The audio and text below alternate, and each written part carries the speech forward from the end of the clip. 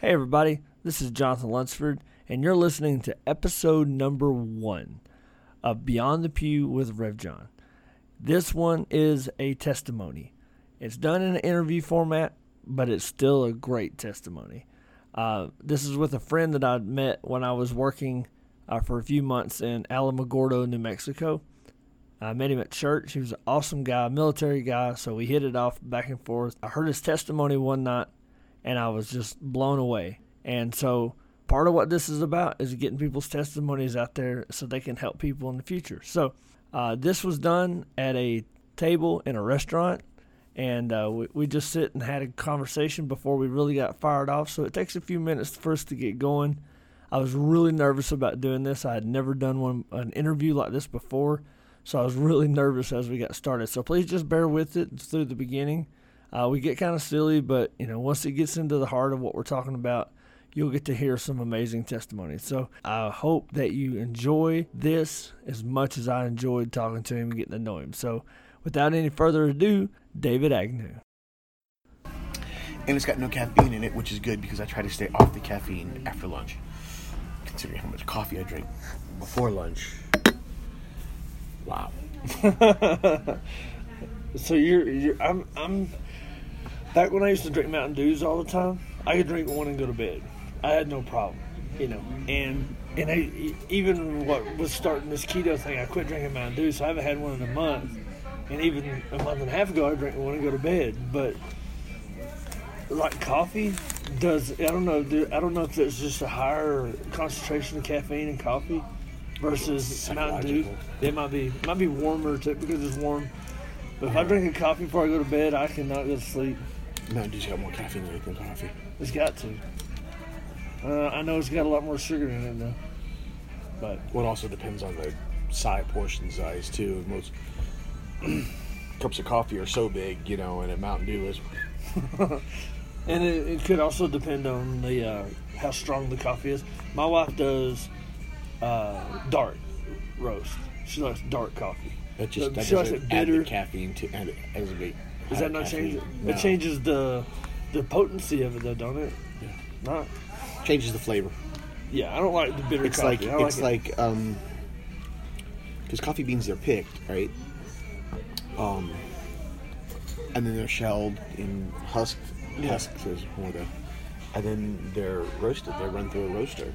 That's true. There's no difference in the coffee. And the longer you roast it, the longer it's cooked, and the longer it's burned. Yeah. And that's where you get the stronger. Have you ever heard of the coffee where they feed the beans to elephants, and the elephants? It's cats. They do elephants and monkeys. Oh, really? Yeah, I know for sure it's elephants and monkeys.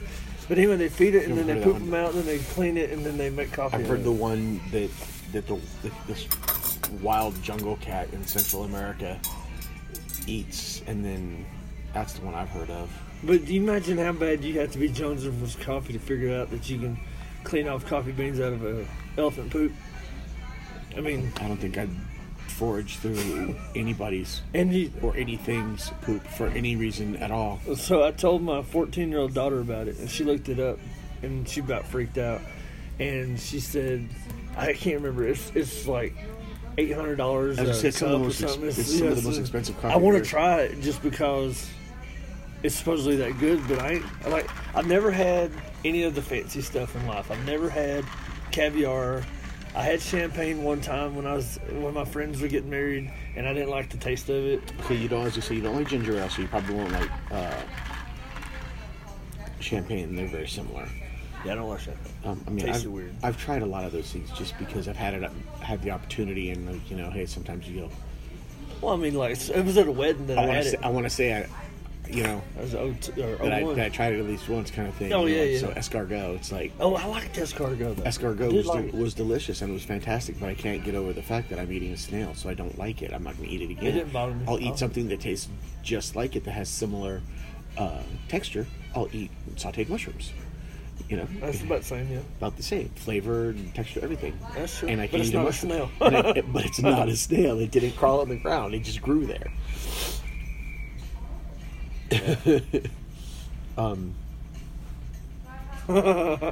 But then I always wanted to try stuff, but then there's stuff that's American staples that I hate. I can't stand it. I don't like tomatoes. I don't like raw onions. If they're cooked, if they're all cooked, and like in the pasta, or like, I'm not a fan of raw onions either.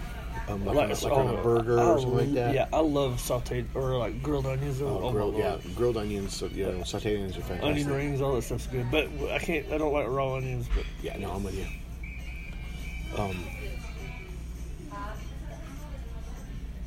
Something else you just said right then too.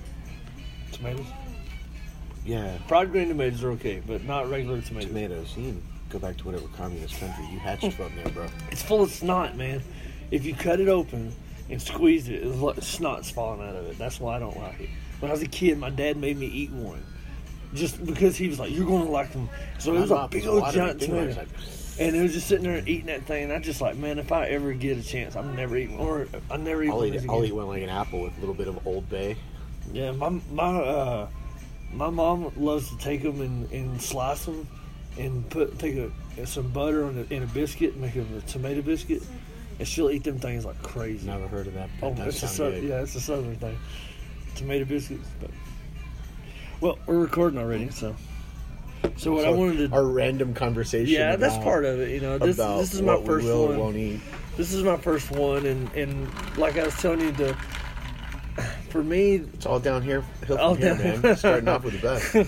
So that's great. So the idea of what I wanted to do was a podcast that is a testimony-based podcast, or is just a fun conversation. But I want to be Christ-centered because I want it to be relatable to other people. So one of the things that I want to do is I want to get like different denominations, elders in different denominations together, and instead of trying to find out what they believe from other people who don't really know, let's find out from the horse's mouth kind of thing. Okay. And so, but then I heard your testimony the first night I went to y'all's church, and I thought, and I was like, whoa. And then we talked after church, and I was like, okay, the first night I said, I want to do a podcast with you. And I've never done one. Your story and the way that you handled it was little mini... Supposedly supposed to be a 5-minute version of my testimony that lasted close to 15. But that's But I could actually talk for a couple hours. Yeah, I'm sure you can. So, but we are in Denny's. So in case you guys are listening and you wonder what all the noise is about, I don't know if you can hear the music, but it's like a 60s, 50s doo-wop. It's like.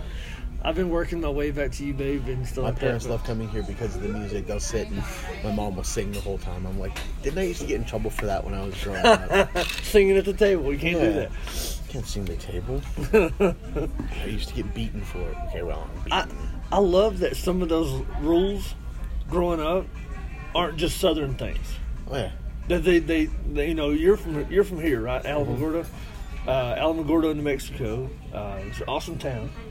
I love it. I actually like it here a lot. I want to go home. So I don't blame you. I don't blame you at all. So it's just neat to me that some of those traditions are, because you think, you know, because there's so many traditions that are Southern, and then you go away from the South and nobody knows what you're talking about. So then there's a bunch of them that everybody knows. Well,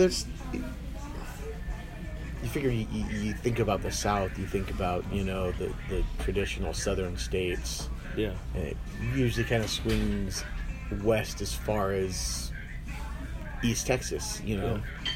Yeah. And when you're in Texas and you're driving west and it stops being ridiculously green and starts to turn into scrub, west of Austin. Yeah, it starts to turn into the hill country where you got a lot of mesquite and scrub oak and things like that, instead of, you know, green, all that more abundant green.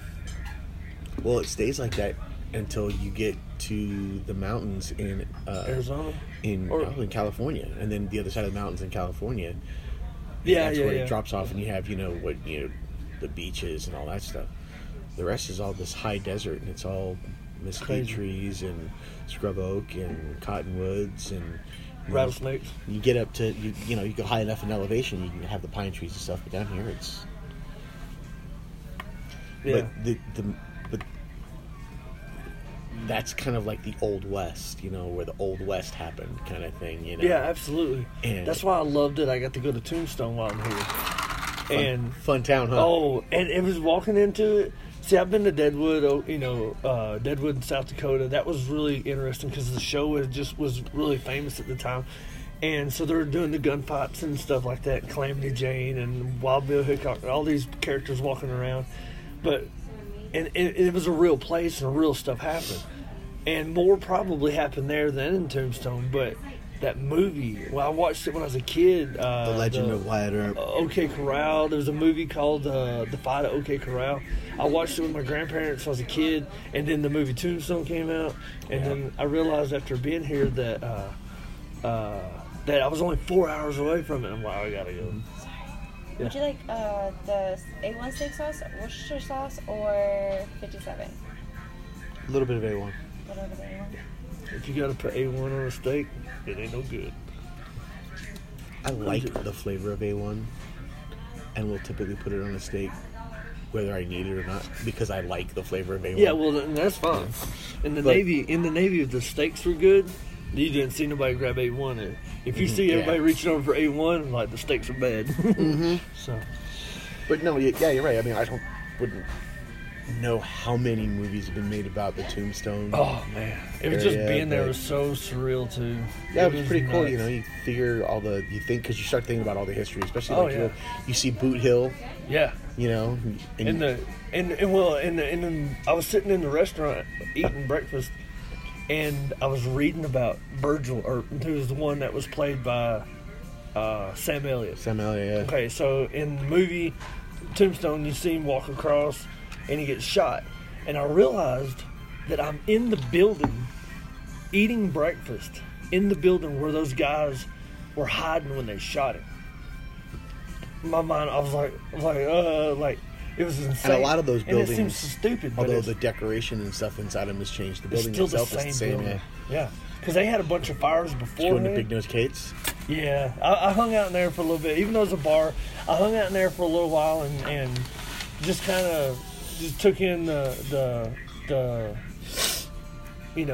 atmosphere of being there. It was really neat and interesting. But that's cool. That's that whole Old West thing that you do not get any of that down south at all. Yeah, but you figure that it's the same kind of people that moved out and did the Western expansion into the Old West, That same kind of mindset that lived throughout the South. So a lot of the traditions, a lot of the feelings and way of life, and it's all kind of. I did read in high school though. I remember reading this that like if you were Southern, like you go back to the late 1700s, early 1800s. Like let's say you're from South Carolina, right? And when they migrated west, they didn't go northwest. They just went due west. Mm-hmm. And so like if you're in Virginia, you would go due west. And it wasn't like you would say you're from Virginia and let's go west and you wind up in Texas. You wind up in Kansas and Oklahoma and stuff like that. You go straight. So I guess that's where you're coming from there. Like they brought their Southern traditions here in a lot of it. But so Alamogordo is in Spanish. That's what does Alamo mean? It's like a stable or no? It's fat cottonwood. Fat cottonwood. Yeah, I know Gordo's fat. So yeah, fat cottonwood. And I haven't seen any fat cottonwoods here at all. I don't know. There's there's cottonwoods by the dozens here now, but they used to be here by the thousands back in the day. The park that's straight down the road, straight north of us here, used to be full of them, and now there's still a lot of them there, but it's. So that's what those big trees are? Is cottonwood trees? Yeah. Okay. Yeah. You go down to Alameda Park, just past the zoo. All those really big trees, those are cottonwoods. I used to cook. I was always cooking my supper in that park because they had all the, and they don't have. I can't cook in the hotel, so I've been. I got a little grill and stuff I cook, and that's how I eat most of the time. But so I met you at church, and man overboard. in the Navy when that happened, everybody was shout. That's the only time you're allowed to talk in boot camp in the cafeteria was when somebody dropped something, and everybody would scream, "Man overboard!" The Army, it's get down with it. You drop something, get on down with it. Oh yeah, they had. Start pushing the floor. So you were in the Army. You're from Alamogordo. You joined the Army. You did 20 years or so. You retired as what's the E7? It's Sergeant First Class. Sergeant First Class. I don't know. I should. I live next to Fort Polk. I should know what they all are. But and then you came back home first, and then all of your stuff happened, or was it? No, this all happened. I went to my very final posting in Texas, which ended up being my final posting.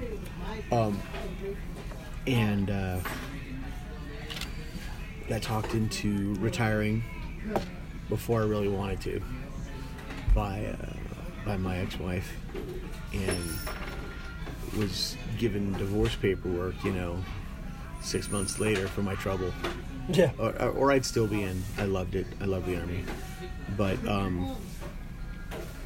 it was during that period of time that kind of all the attacks from everywhere all happened at the same time, I going through a divorce, drinking a lot, which then brought me trouble at work, all that. Ended up losing my job for a combination of reasons. They were looking at that point in my job, they were looking for any excuse at all to let people go, because we were contractors and the contract was getting smaller and then bigger and then smaller, and it was one of those periods when it was getting smaller. And it was at that point I got accused of some stuff that some pretty serious stuff that I didn't do. Yeah. And to be honest, I didn't take it seriously because I didn't do it. I just kind of, whatever, okay. Almost blew it off. Went in and talked to the investigator, and, looking back now, I should have taken it more seriously because I was in there joking around with the guy. Yeah. And fooling around. Well, that's your personality, though. You're a jokester. But I'm in there fooling around and making jokes instead of taking it seriously. And then February of 2014, and this is all happening just prior to that, like 2012, 2013, 2010 is when my ex and I split up. And I had retired in the summer of 2009. In fact, next month in June will be 10 years that I retired. I would have been in for 30. Yeah. But so 2014 I moved back here, and that was February. May 2014 is when the sheriff's department came calling and took me away. And where were you living, Heaven? In here in Alamogordo. Yeah, it's like Tabasco. That's Tabasco. It smells good. I'm actually using it as cologne. Smell it. Oh, okay, that's where it's coming from. It wasn't me that just dropped the whole entire bottle, brand new bottle. You could draw some refills. Yeah, that's I'm actually so pretty sorry. good. It was a good suggestion. Oh, thank you. And where were you living in town? Here. Okay, you were here. Okay. Here, yeah. But at the time you were divorced, you were living In Texas. in Texas. Yeah. So, according to the courts, because I moved to a different state while I knew the investigation was going on, supposedly that made me a flight risk. Yeah. So the bond was like $100,000. It was like, come on. But I went into the county jail here to wait for transport back to Texas. Here in New Mexico, you were... From here, New Mexico, all the way to Texas.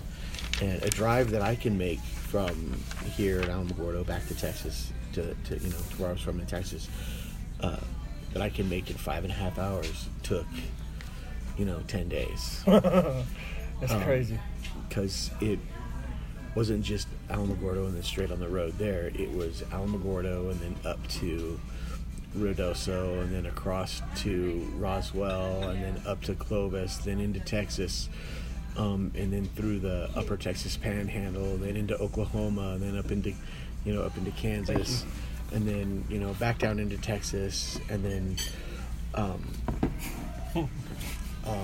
long story short, we end up in Owensboro, Kentucky, which is A long on the way border from with here. Ohio, if I remember correctly. From what, or if I don't even know if that's right. I would need to look at a map or something, to be honest. But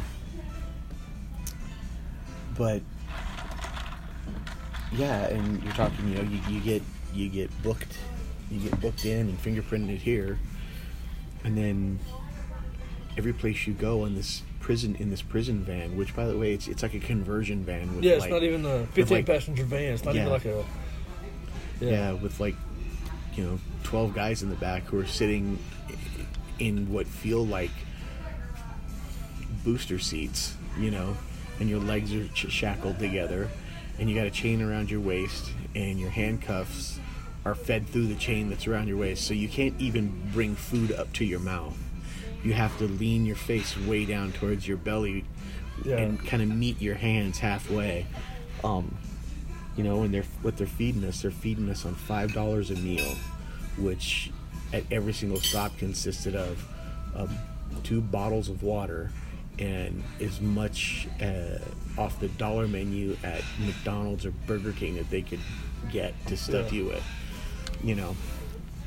And these vans go insanely fast because the police aren't going to stop them because it's full of prisoners.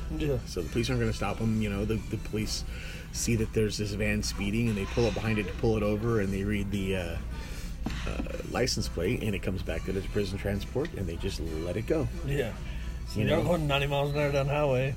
But not major highways. The back roads, the most crooked back roads and way that you could possibly think of to get somewhere. Kentucky. Because they don't want to leave it to any kind of predictable... Yeah, that's true.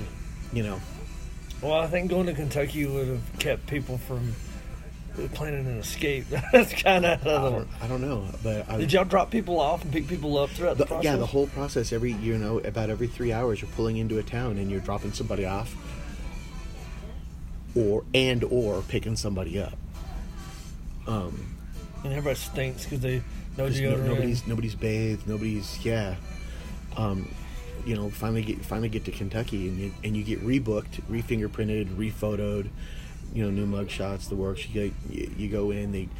They feed you dinner, which was a piece of that night. It was a piece of toast, a piece of thick bologna. If I remember it correctly, dinner that night was a piece of toast, a piece of thick bologna, a medium-sized spoon of pork and beans or something, and an 8-ounce glass of water with some food coloring in it that you're supposed to think is juice.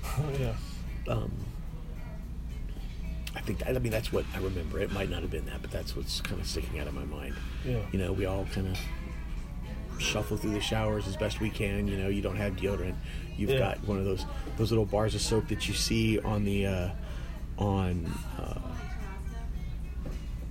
in hotels. It's about the size of a domino or something. You're trying and to wash. They smell really bad, and you can't wash the scum off your arm. It just says soap. It doesn't lather up for anything. And you're rubbing that all over everything you can try to get But stayed there a couple days, about a day and a half. I think we got there late one night, spent the night, got ready to go to bed the following night, and it was in the middle of the night, 30 in the morning. Let's go. When they called my name to get on another transport and start heading towards Texas. And that was back through Kentucky, Tennessee, straight down into Alabama. Wow, it went straight down. And then we hung a right. From Mississippi and Louisiana. And we followed the road that goes along the Gulf. Not to I-10. Y'all went all the way down. All the way down. I mean, we were a pitching wedge from the ocean or from the Gulf. We're those of us who were sitting on the left-hand side of the bus, like I was. How is that? We were looking out the window at the Gulf of Mexico, and it was beautiful. Yeah. Beautiful.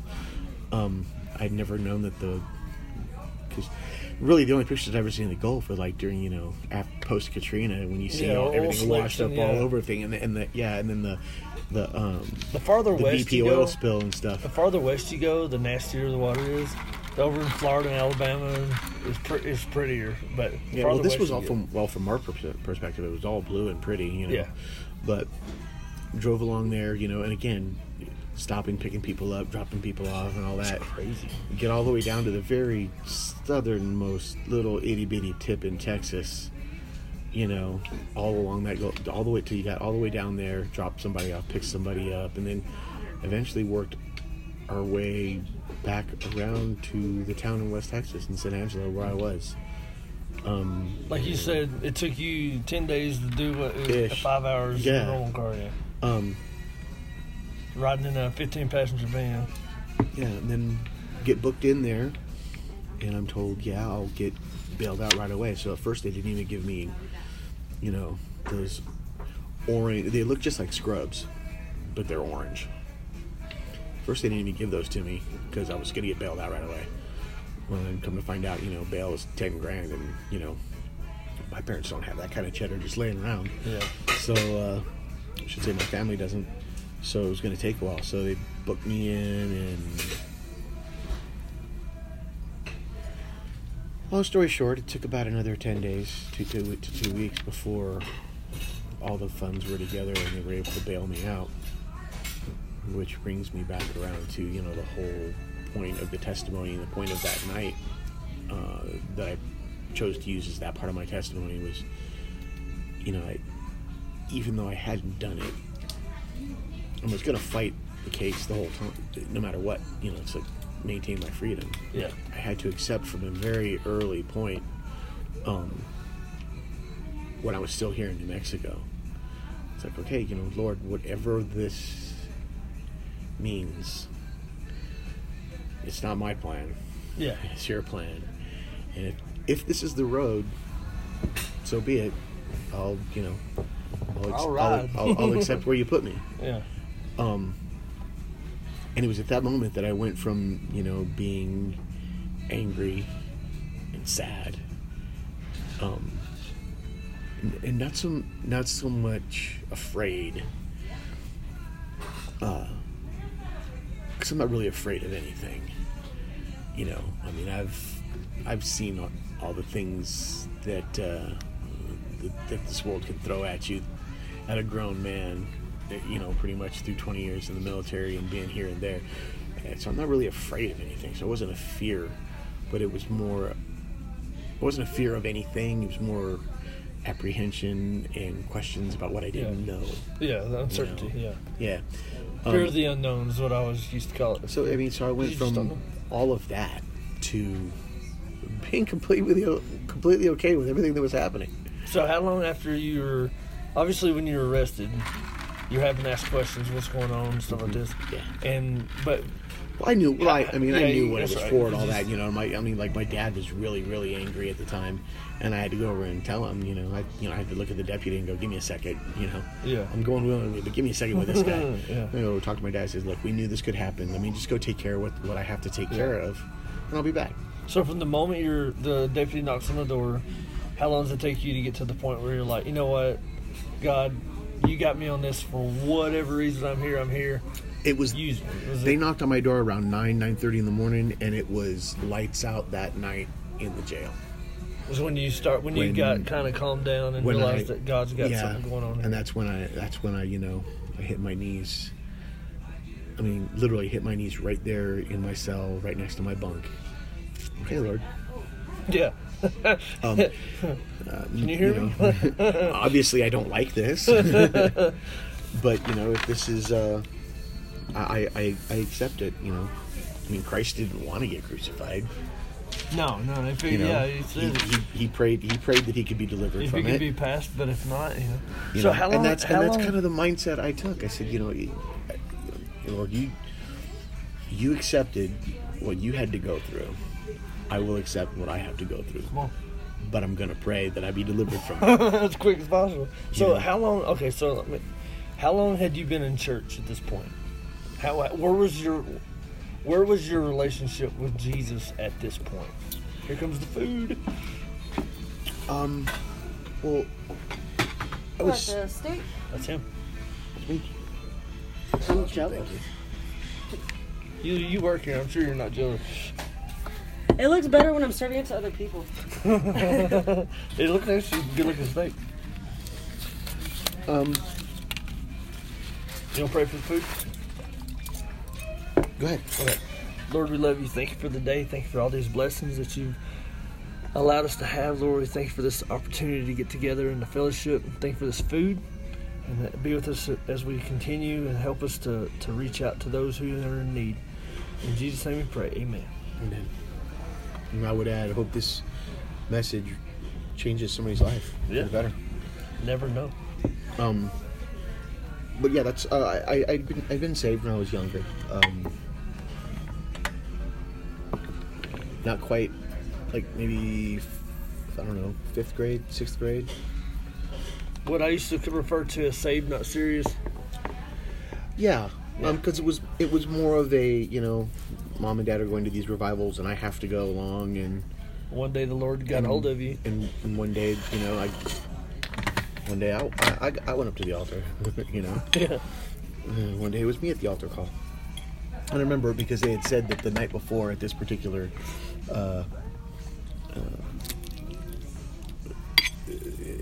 the night before somebody had seen an angel sitting in the spot that I happened to be sitting in. I was like, wow, okay, maybe that's part of it. But So that helped though in your process.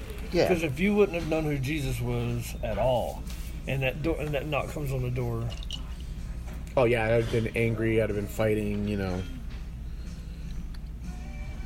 But I mean, even outside of that, though, I grew up Catholic, so I mean, I always knew who Christ was. But then there's a difference between knowing who He is and knowing who He is. Yeah, come on. Yeah.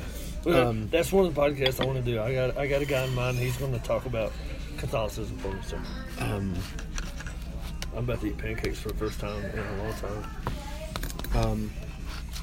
So yeah, that night, hit my knees and I went from all those weird, not the apprehension, confusion, all that, to I don't know, almost being happy to be there. Almost. Yeah, yeah. Well, I mean, because you don't know, it's So I mean, when you were telling the story, I remember thinking, I think it was in the parking lot when you were telling it to me in more detail. I remember thinking of Joseph, and then you got Paul, and all that Paul did while he was in jail. I looked it up today. Paul wrote 13 epistles, and 7 of them were while he was in prison. So over half of them were when he was in jail. And when you read his story of Philemon, or as that one Cajun preacher said, Philemon, which is the only Cajun person in the Bible. If you read that, I mean, it's like, 20 verses or less? You read it, and you can just hear the joy. And Paul's shackled up, and you can hear the joy in him. And that's something when you were talking about your story, about how you met a guy you went to school with, Yeah. and you got to witnessing to him and talk to him, and you're like, okay, God, why am I here? Why am I going through this? But then the missionary or the evangelist in you, or whatever the And then the in moment, walks this guy that I recognize that I played high school football with. yeah, that you hadn't seen in, you said, in a long time, right? 30 years. Yeah, and all of a sudden you're being able to talk to this guy about a relationship with Jesus, and that, man, that's just outstanding. That's just one of the coolest things ever. And it's very Joseph, in the book of Genesis, very, like, here he is in jail. Why am I in jail? But, he's done these great things. The Lord's going to put you where He wants you. For the least of us. I'm going to be like Sugar Rush later. I saw how much syrup you put on there. I put too much. But yeah, I went from ministering, talking with him, praying with him, to the prison transport showing up to take me back to Texas. So you met him in Kentucky? No, here. Oh, okay. And then That came would've on a been really prison weird. transport to go to Texas. And I don't know, I can't remember at what point this guy got on, but at one point guy gets on the transport while we're still, between New Mexico and Kentucky, and it's somebody who needs to be ministered to. It's somebody to talk to about Christ. Somebody to talk to about, this isn't my plan. This isn't my plan. This is his plan. I'm just along for the ride. Yeah. Quite realistically, I'm along for this ride. But if you're a bitter person, all these opportunities go away. Because they're not going to listen to you because you're a guy talking about Jesus, but you're also bitter. And I'm surrounded by bitter people at this point. I'm surrounded by people. Oh yeah, imagine. It's not their fault that they got caught. I used to drive a prison bus. Trying to sell the crack they had in their pocket to undercover cop. It's the cop's fault. It's entrapment. I used to drive a prison bus. I did that for 5 months. It was one of the worst jobs I've ever had. And I noticed that every one of them was like, that's where I recognize you from. No, I'm just playing. Look on your face just then was awesome. No, it was a work release prison. It's interesting you say that. 'Cause at one point between here and Kentucky, we're at a place where we're stopped, and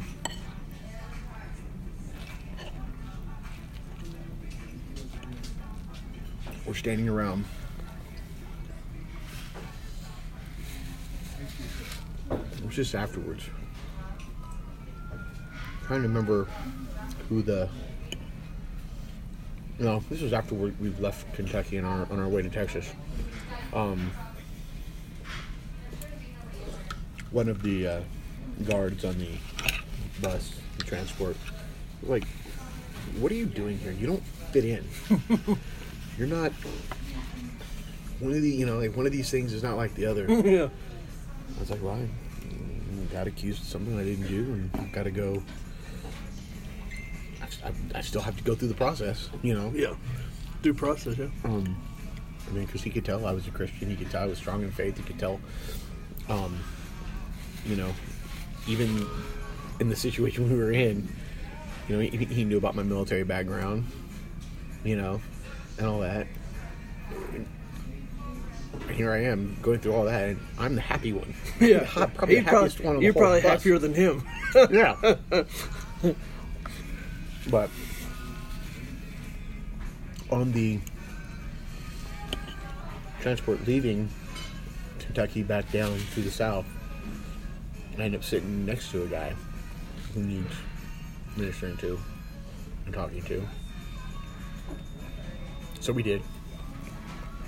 We prayed, and we talked, and we prayed, and we talked, and we prayed, and then somewhere else in South Texas, he gets off the bus. We finally get to where I'm headed, and the guy I get bunked in with is a Christian who was also a veteran. He was a former Marine in Vietnam. Once a Marine, always a Marine. And I was told it was that along those same lines, you're not an ex-Marine, you're a former Marine. Well, I've always heard him say once a Marine, always a Marine, so. Once a jarhead, always a jarhead. Crayon eaters. That was my out loud voice. Little veteran humor to any Marine listening to this in the future. Semper Fi, brother. See, I don't even say that word. I don't hate you. But this guy he had gotten paroled. He'd gone to jail originally for murder, which he absolutely admits that he did at a very dark, very bad point in his life. He'd gotten paroled, and now he's being hauled back in on parole violation because either he did or didn't rough up his wife, who did or didn't come home in a meth fueled crazy crazy, whatever it was. But so ended up praying with him and talking to him, and then there's another guy there who's going through some stuff, and I don't know if he had already been saved yet or not, but by the time I left with a bunch of us praying with him and stuff, he was by the time I left. And I'm like, I can't take personal responsibility for that because there was more than just me that he was talking to, and there was several of us in this group. But I believe he was. Your part may have been very influential in it. So yeah, I went through that there in San Angelo, and then, bail finally came, and I got out, and that was in early July, just in time for the 4th of July of 2014, and for the next 18 months until December of 2015, I went back to San Angelo every month or every other month for court hearings. Just go meet with the lawyer for a few minutes, go into court, stand there while my lawyer says, hey, we need another continuance for this, or file a motion for this discovery or that discovery, or going down to go over evidence with my lawyer and all that kind of stuff. And on the 23rd of December 2015, I got a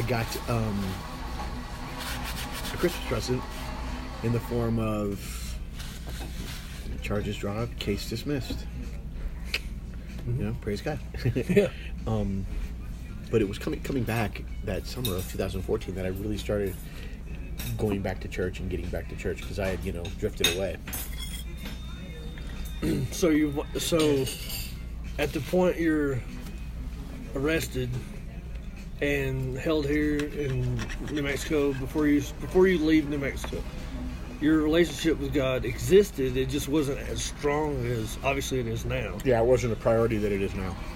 So that was, and then while it was a marriage of convenience. Yeah. So while you're in that mode of, like you said, it's not as a priority, you're still finding yourself witnessing and reaching people, right? So God is kind of forcing you into this mode of witnessing and stuff. So I was ready to share the happiness. I mean, obviously it was on you for you not to be to not be bitter, Yeah, it was on me very, very heavily.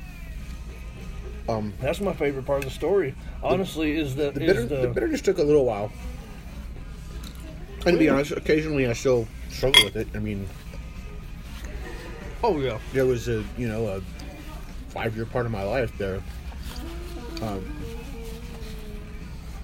that I couldn't find a job because of it. Because of all this, yeah. Wow. So that's what's crazy, is even allegations Trump's due process anymore. People will just drop you in and then the court of public opinion, Yeah.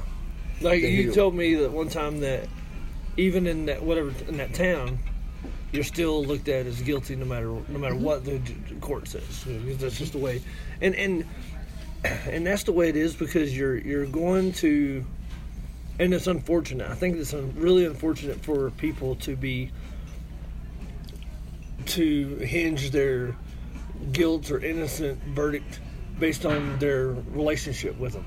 So, like, if your child is arrested for something, you're immediately going to think, "Oh no, they're innocent," or if somebody does something, if something happens to your child, you're going to immediately think the guy that they think did it. He's guilty, So there's no.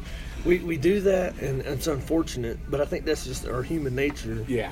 Is to try to have an answer. We want an answer for it, so we make up an answer.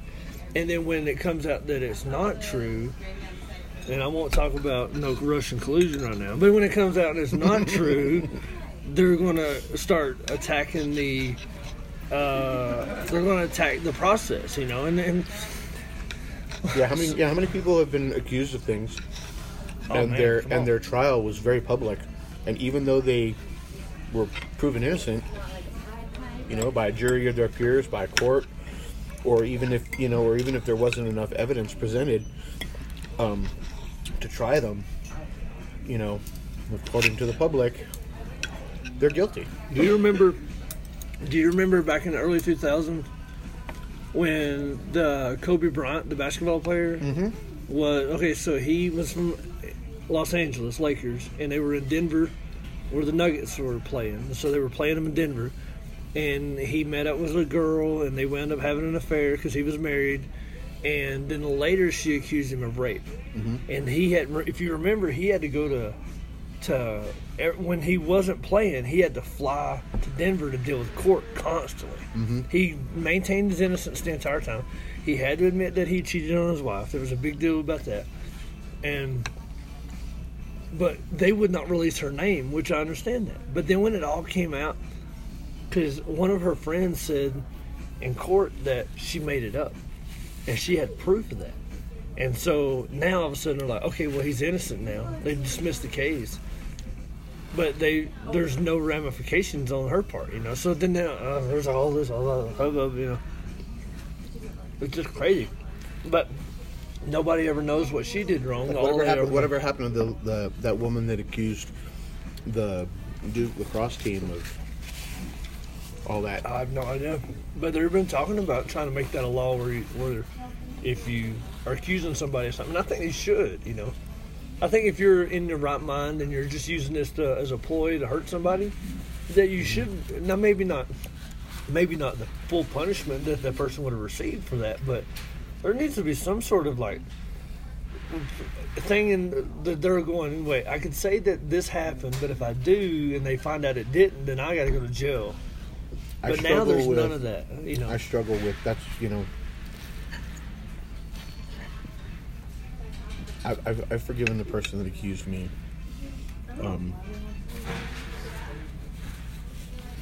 I want nothing but the best for them.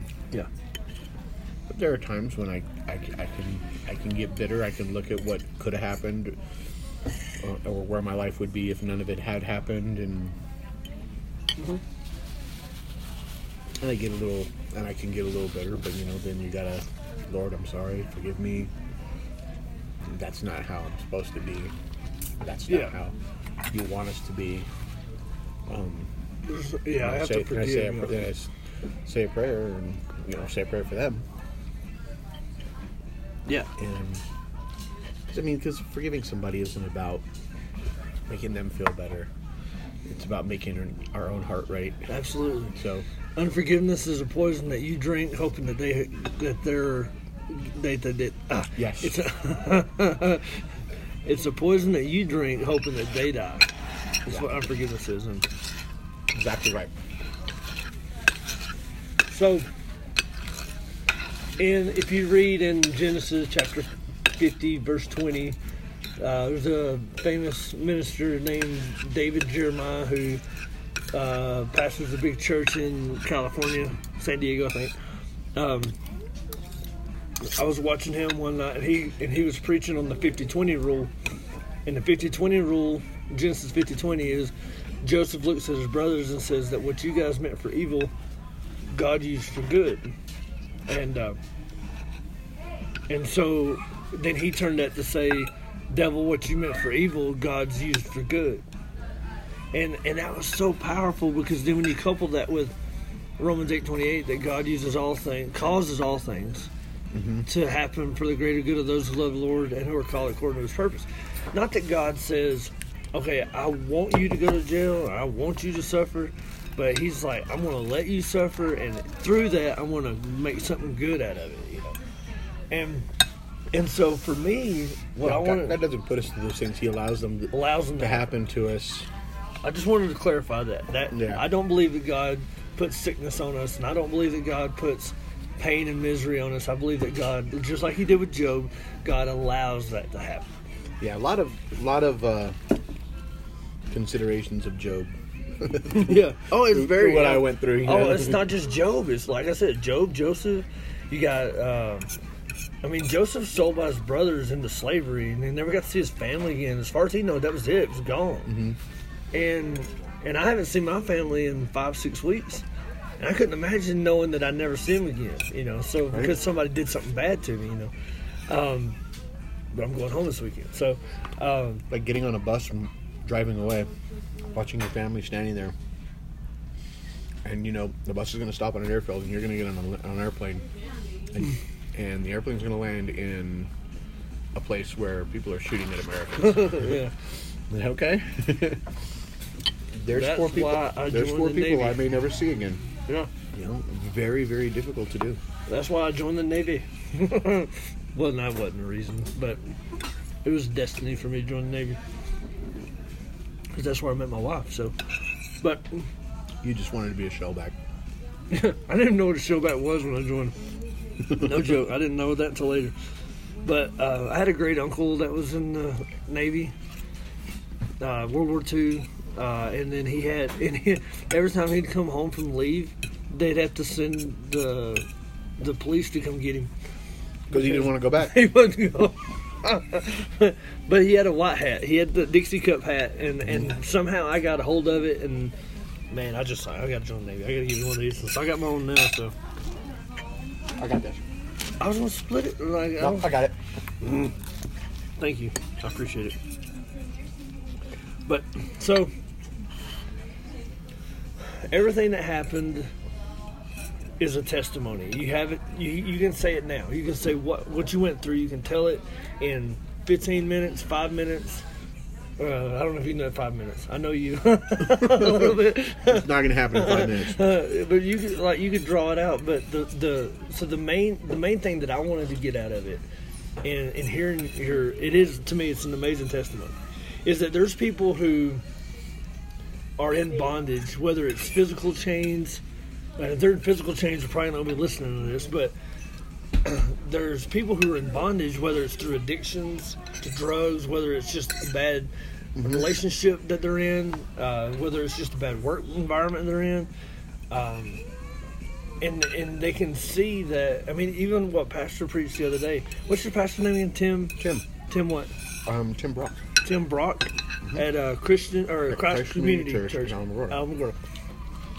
They have a podcast, and I would suggest you guys find it and listen to it. He was just he's a great. Well, he was talking about just having that joy. You know, you got to have that the joy of God. I love it. It's a gift. It's a fruit that grows in you when the Spirit moves in you, and it's a seed that's planted. And one of the things that's cool about fruits is that when the fruit bears and it starts to produce fruits, that those fruits have seeds in them, so it continues to spread as it goes. As somebody that's in a prison van, who let's just go to the guard. Somebody who's in a prison van who is stuck with a bunch of prisoners, who probably really wishes that he'd have gone to college or joined the military or something, and he's stuck in this van. Or he did, and it didn't matter. Yeah, that too. But here he is listening to a prisoner with joy. And then you never know. You even said he asked you about it, was talking about it. You never know the impact that you have, and that's why it's so important for us to maintain every conversation and have every relationship that we have has to be cross-centered and it has to be done in a way that's not. Because you never know who's listening in. Yeah, absolutely. You never know who, I mean, there could be somebody, there's nobody here now, but there could be somebody at an adjacent table. The NSA may be listening, and when they're listening, to Big Brother. I mean, and anything we say or do as Christians is under the magnifying glass. Oh, yeah. Because if we fall short of what society's expectations are of us, then, everybody points at us like we're... They know what we're supposed to be doing, right? Even though they don't do it, right? So, and they'll point it out. It's like, oh, look, that's a hypocrite. He says we all have to behave a certain way, but look how he's behaving. But they don't take the time to talk to us and go where we will go. Yeah, I messed up, and the beauty of it is, I can mess up, and it's because of my faith. Yeah, that it's okay that I messed up because I'm trying not to. Versus somebody who does those things and doesn't care. Yeah, don't care. Yeah. Conscious here with a hot iron, and And that's why it was so cool when he was telling that story. I was like, oh man! And even the other guy that was telling that his testimony that night, man, he was talking about the drugs and like I don't remember his name, but he was like just all the drugs he was talking about. He came out of, and he would come out of it, and he'd go back into it, and he'd come out of it, and come back into it. He said, and I remember he was talking about how finally it just clicked that the relationship that he can have with God was greater than any high that he can get from any drug he was taking. And I've never done drugs. I thank God I was able to stay away from that. But I'm not upset with people who have. But I have a friend. Everybody has a different path. Everybody has a different path. I have a buddy of mine who's a little bit older than me. He's a minister in Georgia, and I'm going to get him on here. And I'm not really sure what his drug of choice was. I don't know. But now he's in a relationship with God in such a way that his ministry is focused on helping people come out of drugs. And instead of being caught up in bitterness over what he went through, and he's able to turn that into what the devil meant to kill him and destroy him. And look what God's using, the good that's coming out of it. And most people who are listening to this are probably going to think, to them, drugs will mean, drugs. But to me, drugs is anything, legal or illegal, in any form that can become such a priority in our life that's the only thing we push. It's not the drugs that is bad; it's the addiction that's bad. Money can be a drug. Pornography can be a drug. Gambling can be a drug. Yeah. Work. A lot of people work can be a drug. Mm-hmm. Yeah. So, yeah, you're absolutely right. It's breaking the first commandment. Thou shalt have no other God before me. And when there's anything that takes that priority, then it can be honestly. Okay, I'm about to drop a nugget here. Coffee. I've heard people. My wife loves coffee, but I believe my wife would put coffee down for God. But I know people that I wonder, like, is it between God and coffee? Oh, I'm sure my wife would, but she's going to say, well, God didn't ask me that, so she's going to have her cup of coffee. But you know what? For her, it's one thing. For you, it's one thing. For me, it's one thing. And it doesn't mean that we don't love God. It doesn't mean that He don't love us. It's just we have to get and that's where the whole the holiness relationship, where you'll get in a lot of the Wesleyan theology, and you get into holiness and the Bible talks about being sanctified. Just getting a lot of that putting yourself more focused on God across there. And some people will tell you that you can't do anything, but that's not true either. Because it's okay to go play golf on Saturday. It's not a problem with that. Skipping church for 5 weeks in a row so you can go play golf only on Sundays, that might be having a problem there. I played a golf tournament this last Saturday, and I told them at church that I wasn't going to be there on Sunday, because I had a buddy coming in from out of town to play. This past weekend? Yeah. I'm glad you were there. And I didn't know how long he was going to be in town on Sunday or not. And I felt it would be rude and whatever there's no problem to run to church and leave him alone and all that. I don't know. So I let him know. It's like, I'm probably not going to be here. Turned out he left early enough that I was able to go to the second service and ran into me. Awesome. And still get my spiritual recharge for the week. Oh man, that was great, sir. I love the worship there. It sounds like a recording. It don't sound like they're there, because the type of church that I go to. You figured this out. I can tell it's not. I can tell people are lip syncing. I've been around music enough to know, but it's such a great worship service, and it's very contemporary, but it's very real, and the Spirit moves in it, and it's really good. But very Hillsong-esque. Yeah, it is. I don't know if it's up to that level, no, but it is good, man. It is really good. Is there people who write their own music? I don't think they've done any. I don't know if they do any original stuff or not. That's the difference. when you start doing your own worship. Because God will put a songwriter in that group that'll write hymns and write praises and choruses that God wants for that church. And then if you sing them songs at my church in Louisiana, they might not fly because it's not for that.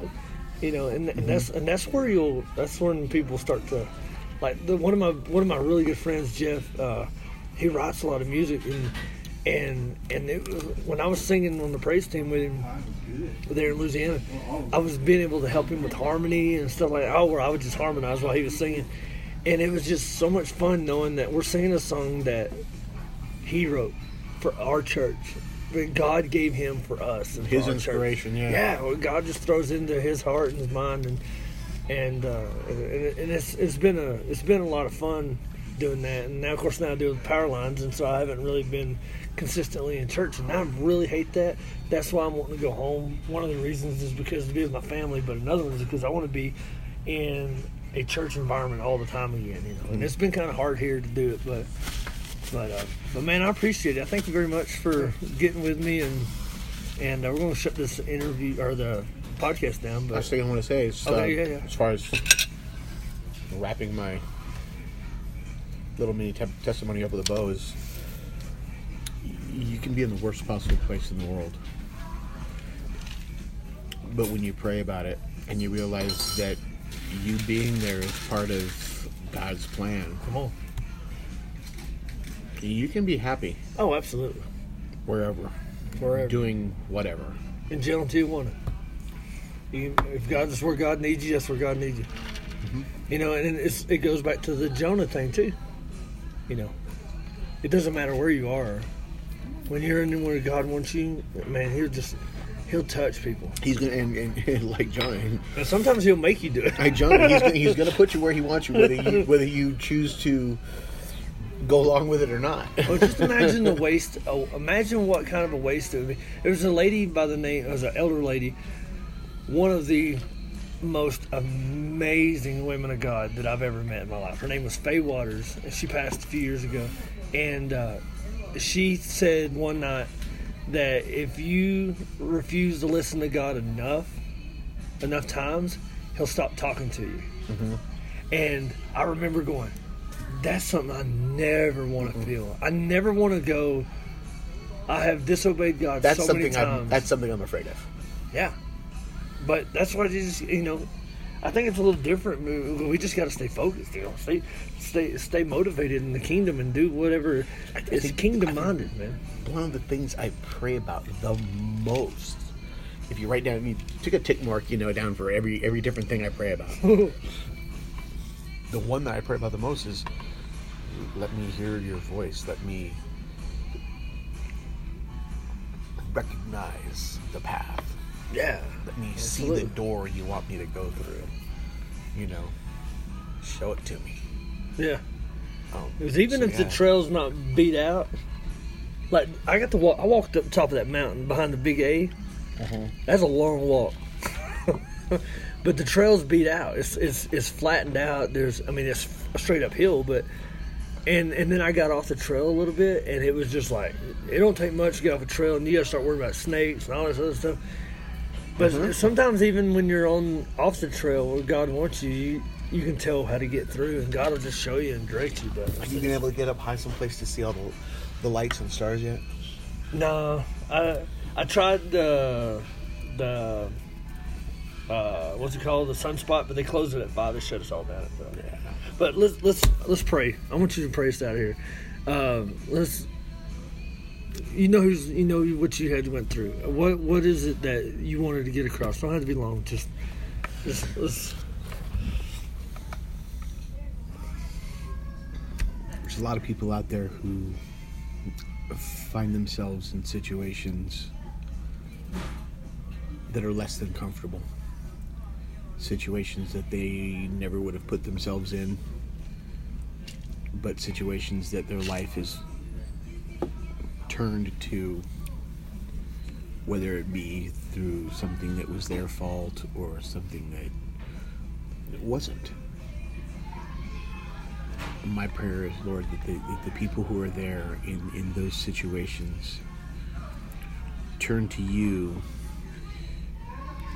for not the reason they're there, but for your reason for them.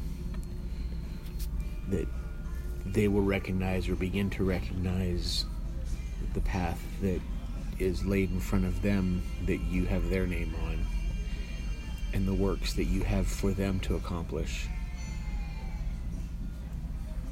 I'm not greedy. I don't want all of this joy for myself. I want this kind of joy for anybody out there who can feel it and who can experience it. Because even in the worst of times, if you're doing the Lord's work, if you're moving in a direction that you feel the Lord is pushing you, there is a joy and a happiness and an energy that every human being deserves, and it's amazing, and it's something that can only come from the Holy Spirit in your heart, just fueling every desire you have just to do more. And that's what I learned. And that's what I pray that everybody who needs that can learn as well. I mean, obviously this is a different message for different people, but somebody's listening to this, you know. I mean, this is May of 2013? 19. Wow. Where have I been for 6 years? No, 2019. I mean, somebody could be listening to this 5 years from now. But it could be just as relevant then as, you know, I mean, because I went through all this in 2014, so that was 5 years ago. Yeah. But yeah, Lord, touch some hearts. Get some people, let's get people praying. Let's get people thinking about why they're doing what they're doing, and that it's you motivating their life in directions where you need them, where you want them, where they can touch hearts, where they can touch lives, where they can be the person in the situation to help somebody. That they can that they can listen to you, and they can turn right down that road when they thought they were going to go straight, just because something told them to turn right, and then there's somebody there to help because you put them there. Yeah. Amen. Yeah. That's my prayer. That's awesome. What I want for people, you know. That's what's important, is that, and I think that it's important for us to be prepared in the future. It's not just to think of this when you're in the moment, but to see the situation and to wake up going, okay, Lord, something today is probably not going to go the way I want it to, but I know that you're with me, and if you're with me, it doesn't matter. I'll go through, you know, Adrian Rogers is he died years ago. One of my favorite quotes by him is that he said, God, I will go to hell forever if you'll go with me. Mm-hmm. And that was so powerful. And so, but anyway, so Dave, man, I appreciate it. I think I'm excited to do this. I've been wanting to do this for a while. It's actually a secular, non-Christian podcast that kind of got me in the idea of doing it, you know, because I haven't been able to do a lot of pulpit preaching, but maybe this is what God's got me doing, you know. Man, I wish I'd have thought about this when I was in Puerto Rico, but you know, but that's okay, because there wasn't the time for that. It's not the season for that. Now it is. So, man, I love you. I appreciate it. I'm glad I got to meet you. 4 months ago, or 3 months ago, probably. But it's been a lot of fun. So, appreciate it. Thanks. Yeah, thanks for supper too. It's my pleasure. Okay, God bless. So now, after listening to that testimony, you have to ask yourself a question. Would I act the way he acted? Would I act the way that Paul and Silas acted? Would I act the way that Joseph acted? Or would I be belligerent and crazy? Well, honestly, most of us would be belligerent and crazy. But that's what's important for us to remember, is that if we have the love of God in us, the love of Christ is in us, we should be in a state of mind that where when something crazy happens, we should be able to recall and remember, boom, that's what I need to be doing. This is a possibility This is a time that God has given me a chance to spread his gospel, to spread his love. That's why it's important for us to show the love of God at all times. And I love it. It was such a great interview. It was such a good time, and he's a good friend, and he's one I'll always have. I'll always have that friend forever. And so I thank you guys for downloading and listening to this. It was kind of long, I don't know, but it was good. I hope you guys download and listen the next ones. I thank you for listening, and I thank you for being a part of it. Be blessed. Keep us in your prayers, and have a wonderful day. Oh, and remember that Jesus and I love you. Thank you for listening.